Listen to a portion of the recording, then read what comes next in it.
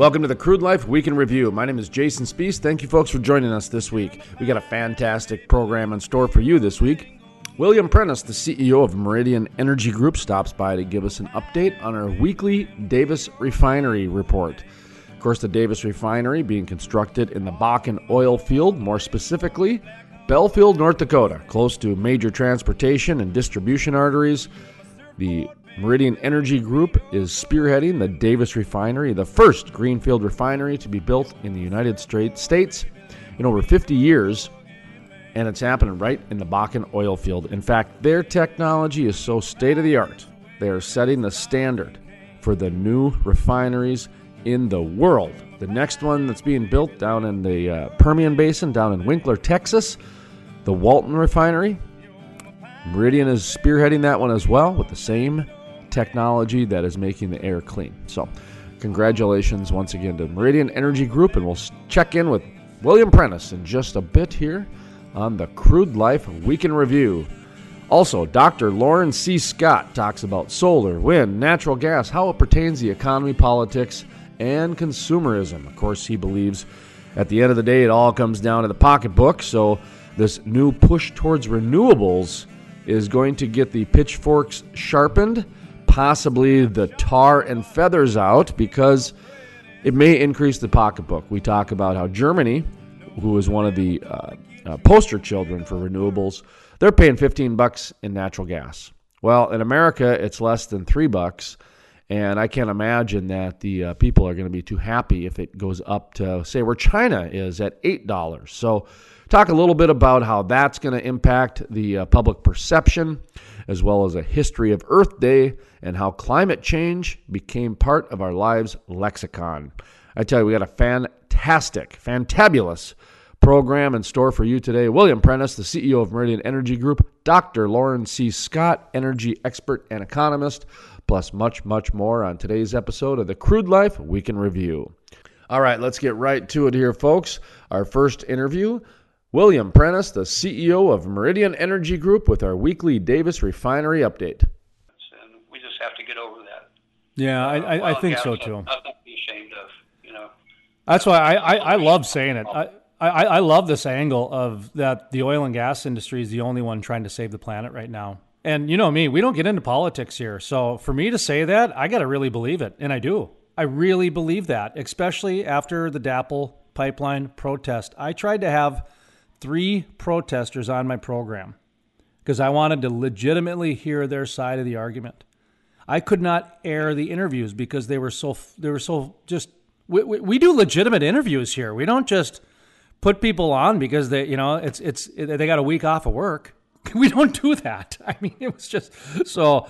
Anyway, let's just kind of reset a little bit here. By the way, William Prentice, CEO of Meridian Energy Group. What we were originally talking about was the Davis Refinery and some of the hurdles they've encountered, and that's where we sidebarred a little bit to some of the extremism that's bled into the what originally had legitimate environmental concerns with reclamation and some of the things the industry took major strides in. That was the history part that you were talking about before, and where we're at now is a different ballgame. And let's go through a little micro timeline, if you wouldn't mind, at the Bakken out there with the Davis Refinery. You mentioned the Walton down in the Permian probably is going to come on a year or two after the Davis Refinery. And are we looking at, I think we broke ground already, but are we going to look at some footings and things this year? Give me a little micro timeline.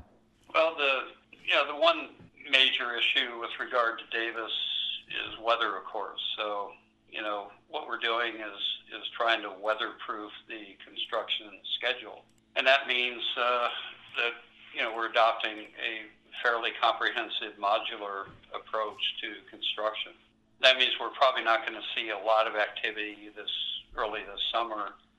We'll be back in the field finishing up, the grading and so forth for foundations as we get into the middle of the summer. But most of the emphasis is going to be on welding steel in shops all over the country and getting modules ready to ship up, starting, towards the end of summer this coming year.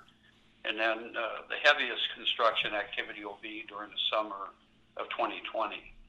And the reason for that is, we'll just I just don't want guys out, essentially trying to kill themselves by building stuff and, working with cranes in 70 below with wind chill. And when the wind comes up, it's just not as safe. So we're kind of erring on the side of safety here. And again, I've built stuff all over the world, and up including North Slope and Valdez, Alaska. And weather conditions are more severe in North Dakota than they are on the North Slope. So we have to plan around that. And that means that we're probably not doing a lot of what will be visible in the field till about a year from now, when modules will start to arrive on site. But until then, we'll be working around on the project and getting foundations ready.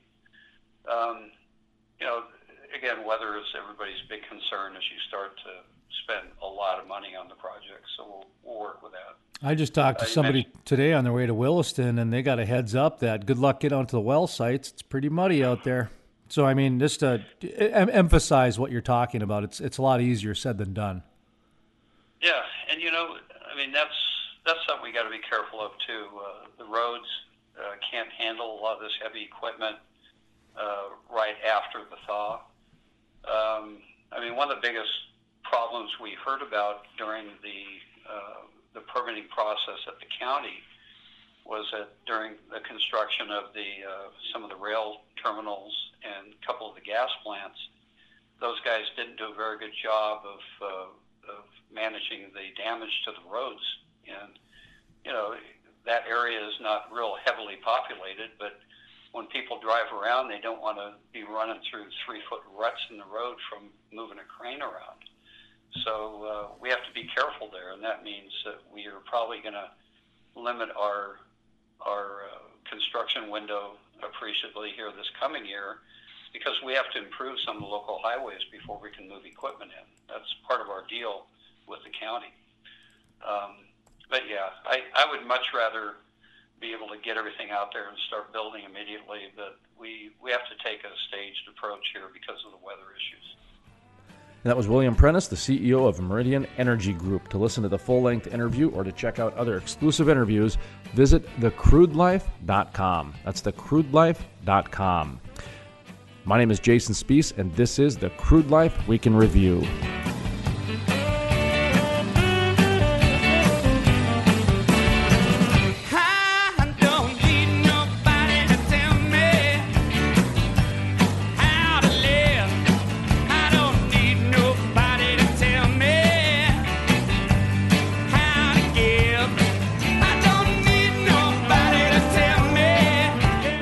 Gillette, Wyoming, the energy capital of the nation. The Wyoming Center at the Camplex, home of the Energy Exposition 20th anniversary.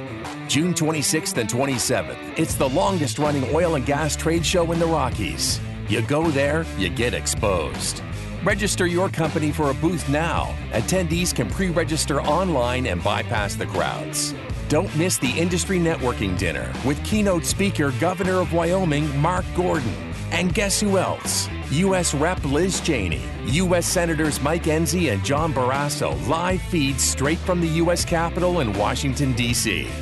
Then Chancey Williams and the Younger Brothers Band perform live on stage. Awesome! Oh, and don't forget the Energy Symposium. Join in the panel discussions on the new regulations and procedures. Discover how new large projects are going to benefit you, Wyoming, and the Rocky Mountain region. Like to golf or just network? Then check out the Expo Golf Tourney, benefiting the Gillette College Foundation on June 25th, hosted by Energy Solutions Corp. And organized by Gillette Physical Therapy. Admission to the Expo is always free, and the exposure is, priceless. Energy Exposition and Symposium, June 26th and 27th, 2019. And you already know, we're gonna party like it's 1999. Find out more at energyexposition.com. Historic, the first full conversion refinery to be built in the U.S. in over 40 years. Innovative, the cleanest, most technologically advanced downstream project ever. The model for future shale basin projects. Groundbreaking, with construction resuming in early 2019. The Davis Refinery.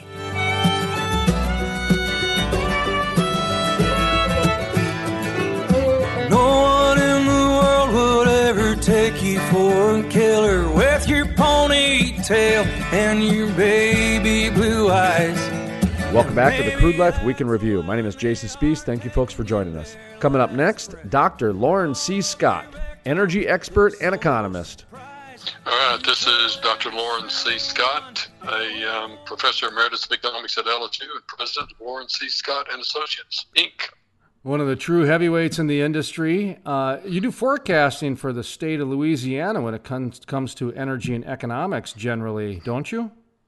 Well, what I put out and have been putting out for almost 4 decades is the Louisiana Economic Outlook. And in the Louisiana Economic Outlook, we always have forecasts for oil prices and for natural gas prices, and also for employment in the kind of key oil and gas sectors of our state, which is basically Shreveport, Houma, and Lafayette, big oil centers. So if you're going to, we're the number, at one time we were the number 2 producer of oil, number 2 producer of natural gas. I think we slipped a bit on natural gas. And so if you're going to forecast the Louisiana economy, you got to know the energy sector. Without a doubt. One of the reasons I wanted to bring you on today's program is you do a great job of just stating the way things are, and whether you agree or disagree with me, that sort of thing. And one of these questions I'm going to ask today is more of a, it's more of a speculative question mixed with a little bit of politics and mixed with just some common sense here. And we don't get into politics on this program, but this is something I think a conversation needs to have in the world of natural gas.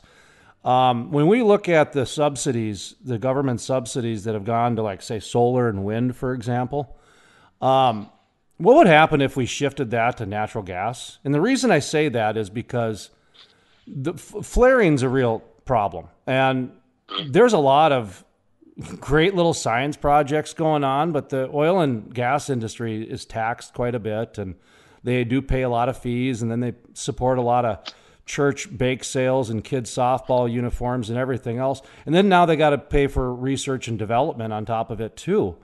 What would happen, do you think? Is that even a conversation that anybody would be open to if they shifted some of those solar and wind dollars to natural gas? Because I think it's a solvable problem. And that's my approach on this, is that not because they need subsidies, but because I think it's an actual solution that could happen in the next 5 to 10 years. Well, I mean, I number one, they don't need it. I mean, right now we're producing more natural gas than we can say grace over. And of course, the clear indicator of that is what you guys and what the people in the Permian Basin are now doing with a lot of natural gas. That is, they're having to flare it off. They're having to flare it off because they don't have enough ways to get it the heck out of where they are right now. As a matter of fact, some natural gas is actually flowing out of the Permian Basin has been selling at a negative price. The producers have been paying people to take it because there's just so darn much of it that they have to get rid of. We could have a whole long conversation about the role of natural gas versus renewables. I have to be a big believer in fossil fuels and natural gas in particular. But whatever you and I may think about it, the renewables like wind and solar have got a grasp on, especially the utility side. They are servicing customers, and the customers are flat demanding that some of their electricity be produced with renewables. They're just demanding that, and which to me is really kind of crazy, because you're going to end up happening here what happened in Europe, and that is when they started switching to renewables, the price of their electricity went up. In some cases, went up markedly, so much so that some of them started backing off on demanding so much wind and solar. So I think number one, I think there's zero appetite out there for subsidizing natural gas, politically speaking, and I think there is some appetite out there for subsidizing wind and solar, but even that is starting to go away now. They're basically saying, look, if you want to compete out there with natural gas, I think that's more towards where things are leaning right now.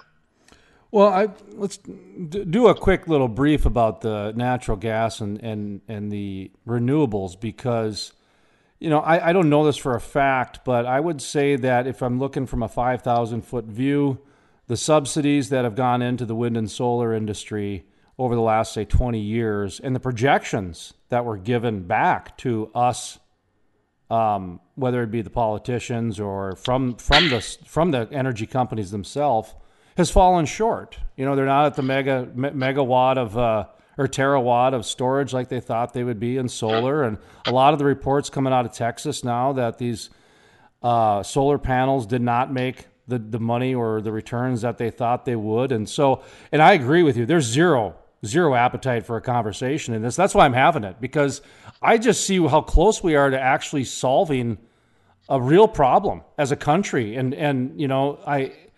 It's a shame to see all that natural gas get flared is what I'm getting at. So just I totally agree with you.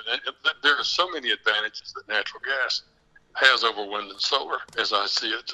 Number one is we've got plenty of it. The nice thing about natural gas is it's always there. It's the one constant. You got plenty of it. It's going to be there. Whereas the wind does not always blow, and the sun does not always shine. And when the wind doesn't blow and the sun doesn't shine, which typically happens at the very time you need the wind to blow and the sun to shine, is you have to have a backup, and that backup is always going to be natural gas fired power plants. I mean, there are just other things that the people who promote this just grossly ignore. One is that wind and solar take up huge amounts of land. I mean, you have to cut down lots of trees to put in a solar facility, especially the states in the southeast that are very wooded. The west is not so bad, but in the southeast, you got to cut down a lot of trees. And it's amazing, if you're cutting down trees for wind and solar, there's no hue and cry about spotted owl habitat going away or bird habitat going. They don't care in those particular cases. Which brings us to in the wind. People, the environmentalists totally ignore the bird kill. I mean, the bird kill on wind is just astonishing. The Audubon Institute looked at just one canyon, California. I think it's called the Amata Canyon. I believe that's right. And that one canyon kills something like 4,000 birds a year, and it's very indiscriminate. You got golden eagles in there, you got raptors in there, not just sparrows and other birds that you might not really care about. So the wind and solar folks get away with a lot simply because they're renewable, and I think that's a side that needs to be spoken about a whole lot more than it is. Let me ask you about the wind program's reclamation. Last I checked, it's been a number of years, but my understanding is they really didn't have a cohesive or very, very good reclamation program. So a lot of those farmers are just going to have those wind turbines sitting there long after their expiration date. Well, there's that. Plus, I think a lot of farmers who bought into that also discovered something else, and that is that living close to wind turbines is not a particularly happy thing to go through. I mean, they are not quiet. There is a hum that's associated with them that is nerve-wracking to many people, and that has been a problem as well. And so it is just not all nice. Where I'm actually from the Permian Basin. I'm from West Texas, and out there you don't have to worry about trees, and you don't have to worry about birds so much. There's not hardly any birds because it's such much of a desert area. So it's okay. The problem is you keep coming back to this, and that is the wind doesn't blow all the time. In particular, the wind doesn't blow so much in June, July, and August. It's just not real constant like it is the rest of the times of year. And that's the very time you need to be generating electricity to run our air conditioners. And they haven't figured out the storage problem yet when it comes to electricity generated by wind and solar. And until they do that, they've just got it's going to still remain, I think, almost a single-digit part of our electricity grid. And that was William Prentice, the CEO of Meridian Energy Group. To listen to the full-length interview or to check out other exclusive interviews, visit thecrudelife.com. That's thecrudelife.com. My name is Jason Spees, and this is the Crude Life Week in Review. Where the leather's trapped, then you lie and wait for your chance to attack, 'cause you've been up all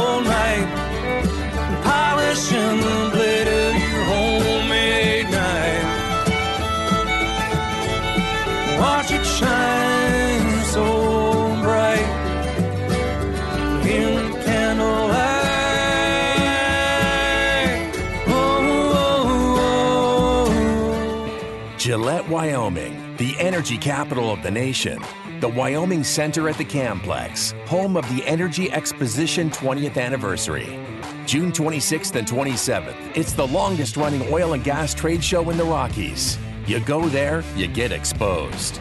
Register your company for a booth now. Attendees can pre-register online and bypass the crowds. Don't miss the industry networking dinner with keynote speaker Governor of Wyoming, Mark Gordon. And guess who else? U.S. Rep. Liz Cheney, U.S. Senators Mike Enzi and John Barrasso live feeds straight from the U.S. Capitol in Washington, D.C. Then Chancey Williams and the Younger Brothers Band perform live on stage. Awesome! Oh, and don't forget the Energy Symposium. Join in the panel discussions on the new regulations and procedures. Discover how new large projects are going to benefit you, Wyoming, and the Rocky Mountain region. Like to golf or just network? Then check out the Expo Golf Tourney, benefiting the Gillette College Foundation on June 25th, hosted by Energy Solutions Corp. And organized by Gillette Physical Therapy. Admission to the Expo is always free, and the exposure is, priceless. Energy Exposition and Symposium, June 26th and 27th, 2019. And you already know, we're gonna party like it's 1999. Find out more at energyexposition.com.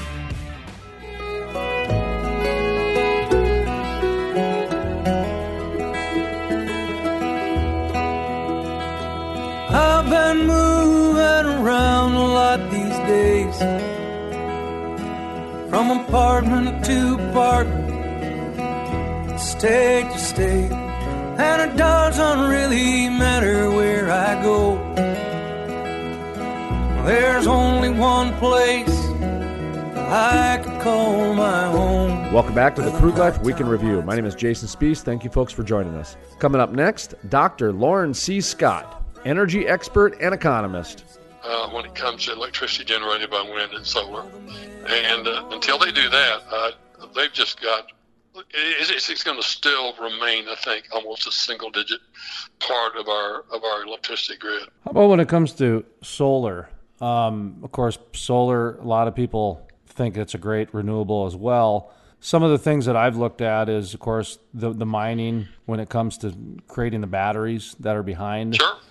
Is a little bit more like your bird issue reminded me of the issues with solar, which are kind of counterintuitive too. And this goes all the way back to the paper and plastic bag argument when people started realizing that paper bags were worse for the environment than plastic ones, because paper ones, not only you cutting the trees down, but now you got to use all of this other energy in order to create the pulp and the paper and the bags, et cetera, et cetera. That's what I see happening on the solar side of things is between the production and the lithium mines and everything else. What are some of the issues that you see with solar? Those are the ones that I see. They're not up to par, but there are other disadvantages to solar that you see? Well, I mean, again, to me, the main thing is if you want to do solar anywhere other than the desert areas of the United States, if you want to do it, say, in the southeastern part of the United States or the northeastern part, just the eastern part of the United States in general, you've got to cut down a humongous amount of trees. You've got to destroy a lot of forest in order to start meaningfully generating a lot of electricity by way of solar. And, of course, that's also the area of the country that quite often is cloudy. And for sure, the sun only shines half the time of the year. And also, if you read some of the literature on the bird kill associated with solar, there's quite a bit of that too, because what you're doing is you're taking those mirrors and you're reflecting it into one place. And if the birds fly through that place, it's like being zapped. I mean, they just get zapped as they fly through that area. So to me, we keep kind of coming back to when it comes to solar, your fuel costs are almost free, but there's a whole lot of stuff that is not free. And the bird kill, the destruction of forest area, the fact that you can't store it yet, they haven't figured out a way to do that. What that means is you always have to have a coal-fired power plant, a natural gas-fired power plant as a backup when the wind doesn't blow, the sun doesn't shine, which means ultimately you're still going to have to to pay for that gas-fired power plant. And it's just not clear to me that in the long run this is a good plan. Well, and that's why I keep going back to this the crazy argument for natural gas subsidies, because it just seems like no matter how you slice and dice it, whether you're talking about coal or whether you're talking about wind or solar, it just seems like that natural gas has to be there as the fail-safe, as the safety net. And right now we've got such an abundance, like you were saying, it's trading on a negative dollar value down there in the Permian because there's so much of it. But then I just see all these, these capitalists that are, the one guy, there's some crazy guy up in Canada using natural gas to mine Bitcoins. I don't even know how that works, but good for him, and then you got these other guys trying to convert it into liquid natural gas and other guys trying to turn it into batteries and everything. I just see where, solar and wind has really had, no pun intended, but they've had their day in the sun, and their advancements are less than stellar. They promised they'd be further along. Yeah, I think that's true. Now, however, what is going on is that if you go to virtually any of your utility firms, the people who are actually generating electricity, they are just under immense political pressure to switch to more renewables. I mean, it is a very, very strong and powerful political force on them. So they're doing it anyway. I mean, they're gonna switch to it, even though there are issues associated with reliability, associated with other aspects of all the things that you and I have been talking about that are negative. They are still being politically pressured to do that, to switch to renewables. So I think it's a march that's going to continue on, and I think it's going to be slow because people are going to find out about the cost of it, especially the utility cost of it. So I think there's just going to be a problem there down the line. Yeah, it'd be nice to see just kind of iron out a little bit, and instead of trying to, say everything's for this, maybe you just figure out the pockets they're good for. I mean, farmers figured out a pretty good use for wind a long time ago, and solar power seems to power up cell phones and batteries, pretty, the smaller type things. And so maybe that's just more of the conversation is how, after 20 years of pretty good R&D, what is wind and solar actually used for, and how can we best maximize it and admit maybe some of these things are wrong. But anyway, that's... Well, I will tell you, as you probably figured it out for the number of times you and I have talked before, is that I'm kind of a very market-oriented economist. And so my position is we try to keep the government as much out of this as possible and let the market work it out. And smart, clever, greedy capitalists will figure out, exactly how much wind and solar should be in there. If it really is a net positive addition to our electricity grid, smart, clever, greedy capitalists will figure that out. Just like smart, clever, greedy capitalists have figured out how to get oil out of the ground in North Dakota and get it out of the ground even when the price of oil sometimes drops as low as $30 a barrel. They know how to do that profitably because they're smart, they're clever, they're motivated by the profit motive, and that is a very, very powerful motive. And to the extent that the profit motive will bring in wind and solar, let it do it, but keep the subsidies out of the picture, in my opinion. How about when it comes to the political landscape that we're into right now, where the narrative has shifted quite a bit. And one of the things that we've talked about on this program, and I think you and I have even talked about it a little bit, is this cult of environmentalism that's been on the rise. And we've been tracking it for about 5 years because it's kind of the point where it's beyond politics. And you've got Colorado doing what they're doing. They've passed some new laws that make it very difficult for about 60% of the land to be drilled on, and the governor came out and called it the war on oil and gas.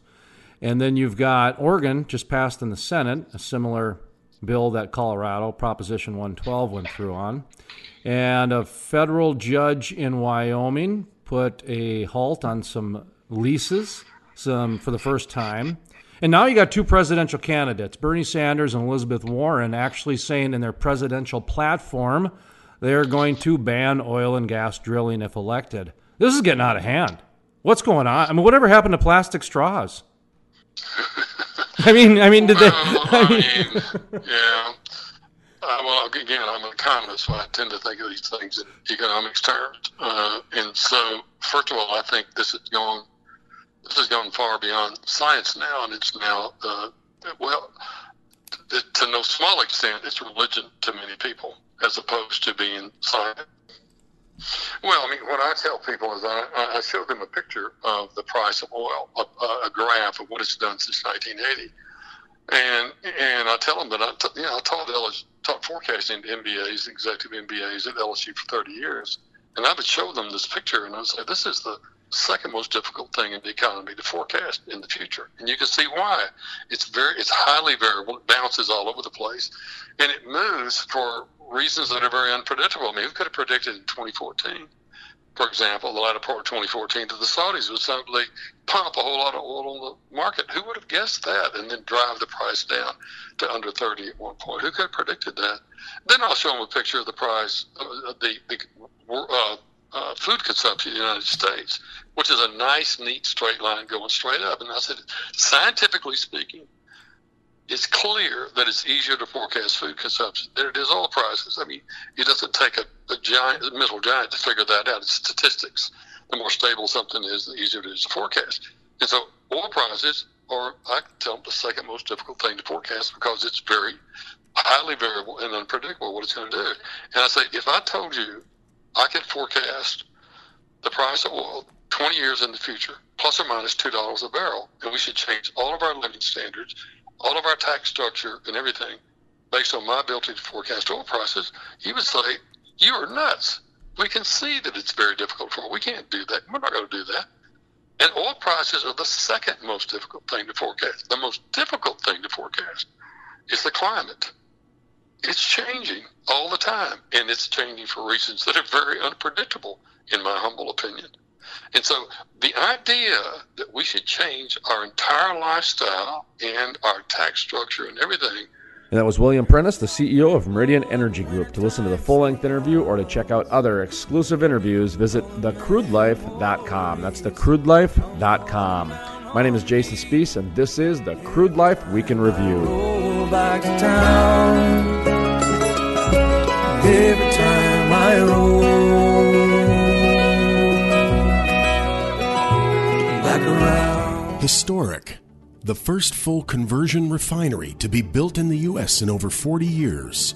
Innovative. The cleanest, most technologically advanced downstream project ever.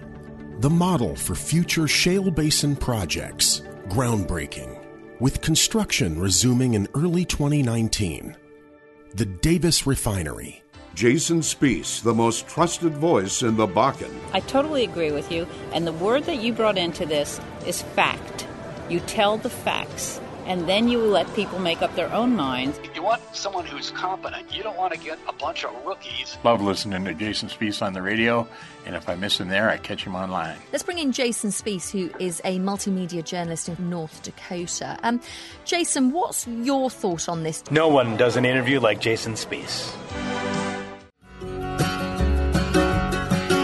You can run from the winter time in the midnight black. Cold coming up behind you, teeth in your neck. Snow on the road like the fingers of a ghost. Wind is crying through a crack in the window. Welcome back to the Crude Life Week in Review. My name is Jason Spees. Thank you, folks, for joining us. Coming up next, Dr. Lauren C. Scott, energy expert and economist. And so the idea that we should change our entire lifestyle and our tax structure and everything on the notion that somebody can forecast the climate, weather, I don't care what you call it, 20 years in the future, plus or minus 2 degrees, to me is absurd. That is just scientifically absurd. And one of the indicators that's absurd, I say, let's do a little investigation. Go back and look at what the headline said on the first Earth Day about 33 years ago. And the headlines on first Earth Day 33 years ago were, man-made global cooling is going to destroy the Earth. We don't do something about it. That's what they said. And then, of course, we had the hockey stick in the 90s, and it switched to man-made global warming is going to destroy the Earth. We don't do something about it. Well, then suddenly the warming thing kind of went flat. It didn't warm anymore.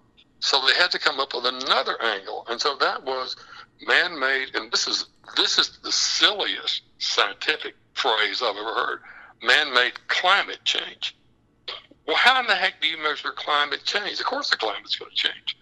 Are you mad? Of course it's going to change. And so I just think it's silly. And the primary reason it is silly, and the primary reason is there's so much activity behind it, is because, Jason, this is a huge industry. This is like a $2 billion industry funded by governments around the world. And they are not going to do anything to stop that money coming in.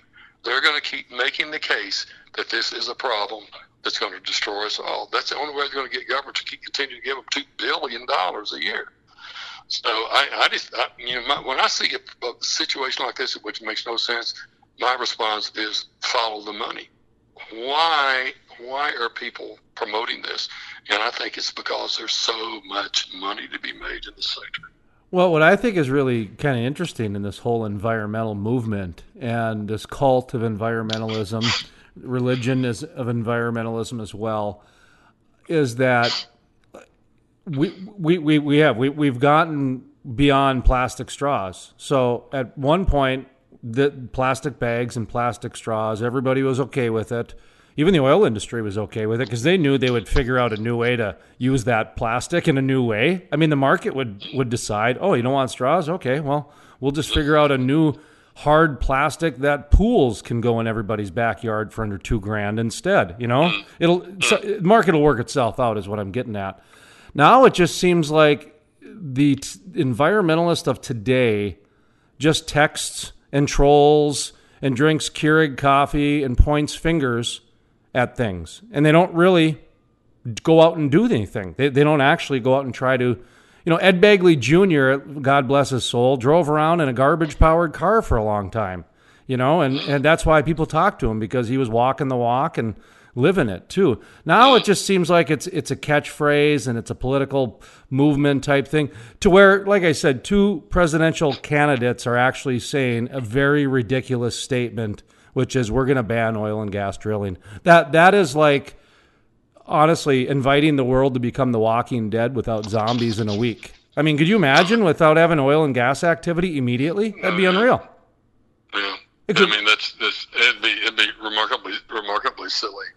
But there's a whole cadre of people out there that want to keep it in the ground, but they have no idea.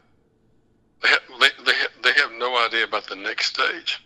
They have no idea about the next stage. They have no idea about the limitations of wind and solar that you and I have talked about before. Well, it's just really remarkably silly. It's like AOC's idea that we'll go from the United States to Europe on a floatable train or something like that instead of planes. It's just silly stuff. Well, I equate it to, it's like the guy, that fringe candidate, what's his name, Vermin Supreme, that wears a boot on his head, looks like a Merlin guy, and he wants to do like dragon legislation because Game of Thrones is popular and he knows that'll catch on. That's what it sounds like to me. You make up something absurd like dragon legislation because it sounds hip and cool, and you can pander to the lowest common denominator type thing. That's kind of what it seemed like to me, but. Talk to me a little bit about what's going on in that narrative. Then, I mean, is this picking up steam? Let's ban it. I mean, like I said, it's happening in a couple states now to where they're doing this. Well, I mean, here's the interesting thing is that when you look at polls and you ask people, where does climate change in the United States? Where does this rank in terms of your issues of concern? The climate change is way the heck down the list. I mean, there are a lot of things people are way more concerned about than climate change. And that's why I think, here's my position. People always vote their pocketbook. And what's going to happen in 2020 is people are going to look around and say, how's the economy doing? And that's what's going to determine who they vote for. If it's doing really, really well, they tend to vote for the incumbent or the incumbent party. If the economy is starting to sink and looking bad, then they vote for the other party. That's just the kind of the way it goes. And so, I think that's a little bit what was at stake in 2016. And that was Dr. Lauren C. Scott, energy expert and economist. To listen to the full-length interview or to check out other exclusive interviews, visit thecrudelife.com. That's thecrudelife.com.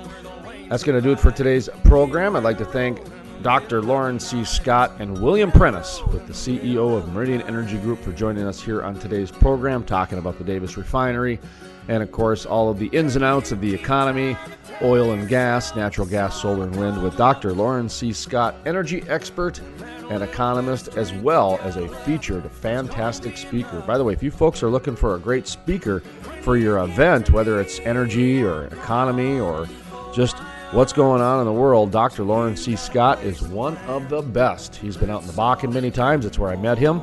And not to mention out at Jackson Hole, that big energy economics summit that they have every year out in Jackson Hole. I met him there as well. So Dr. Lauren C. Scott.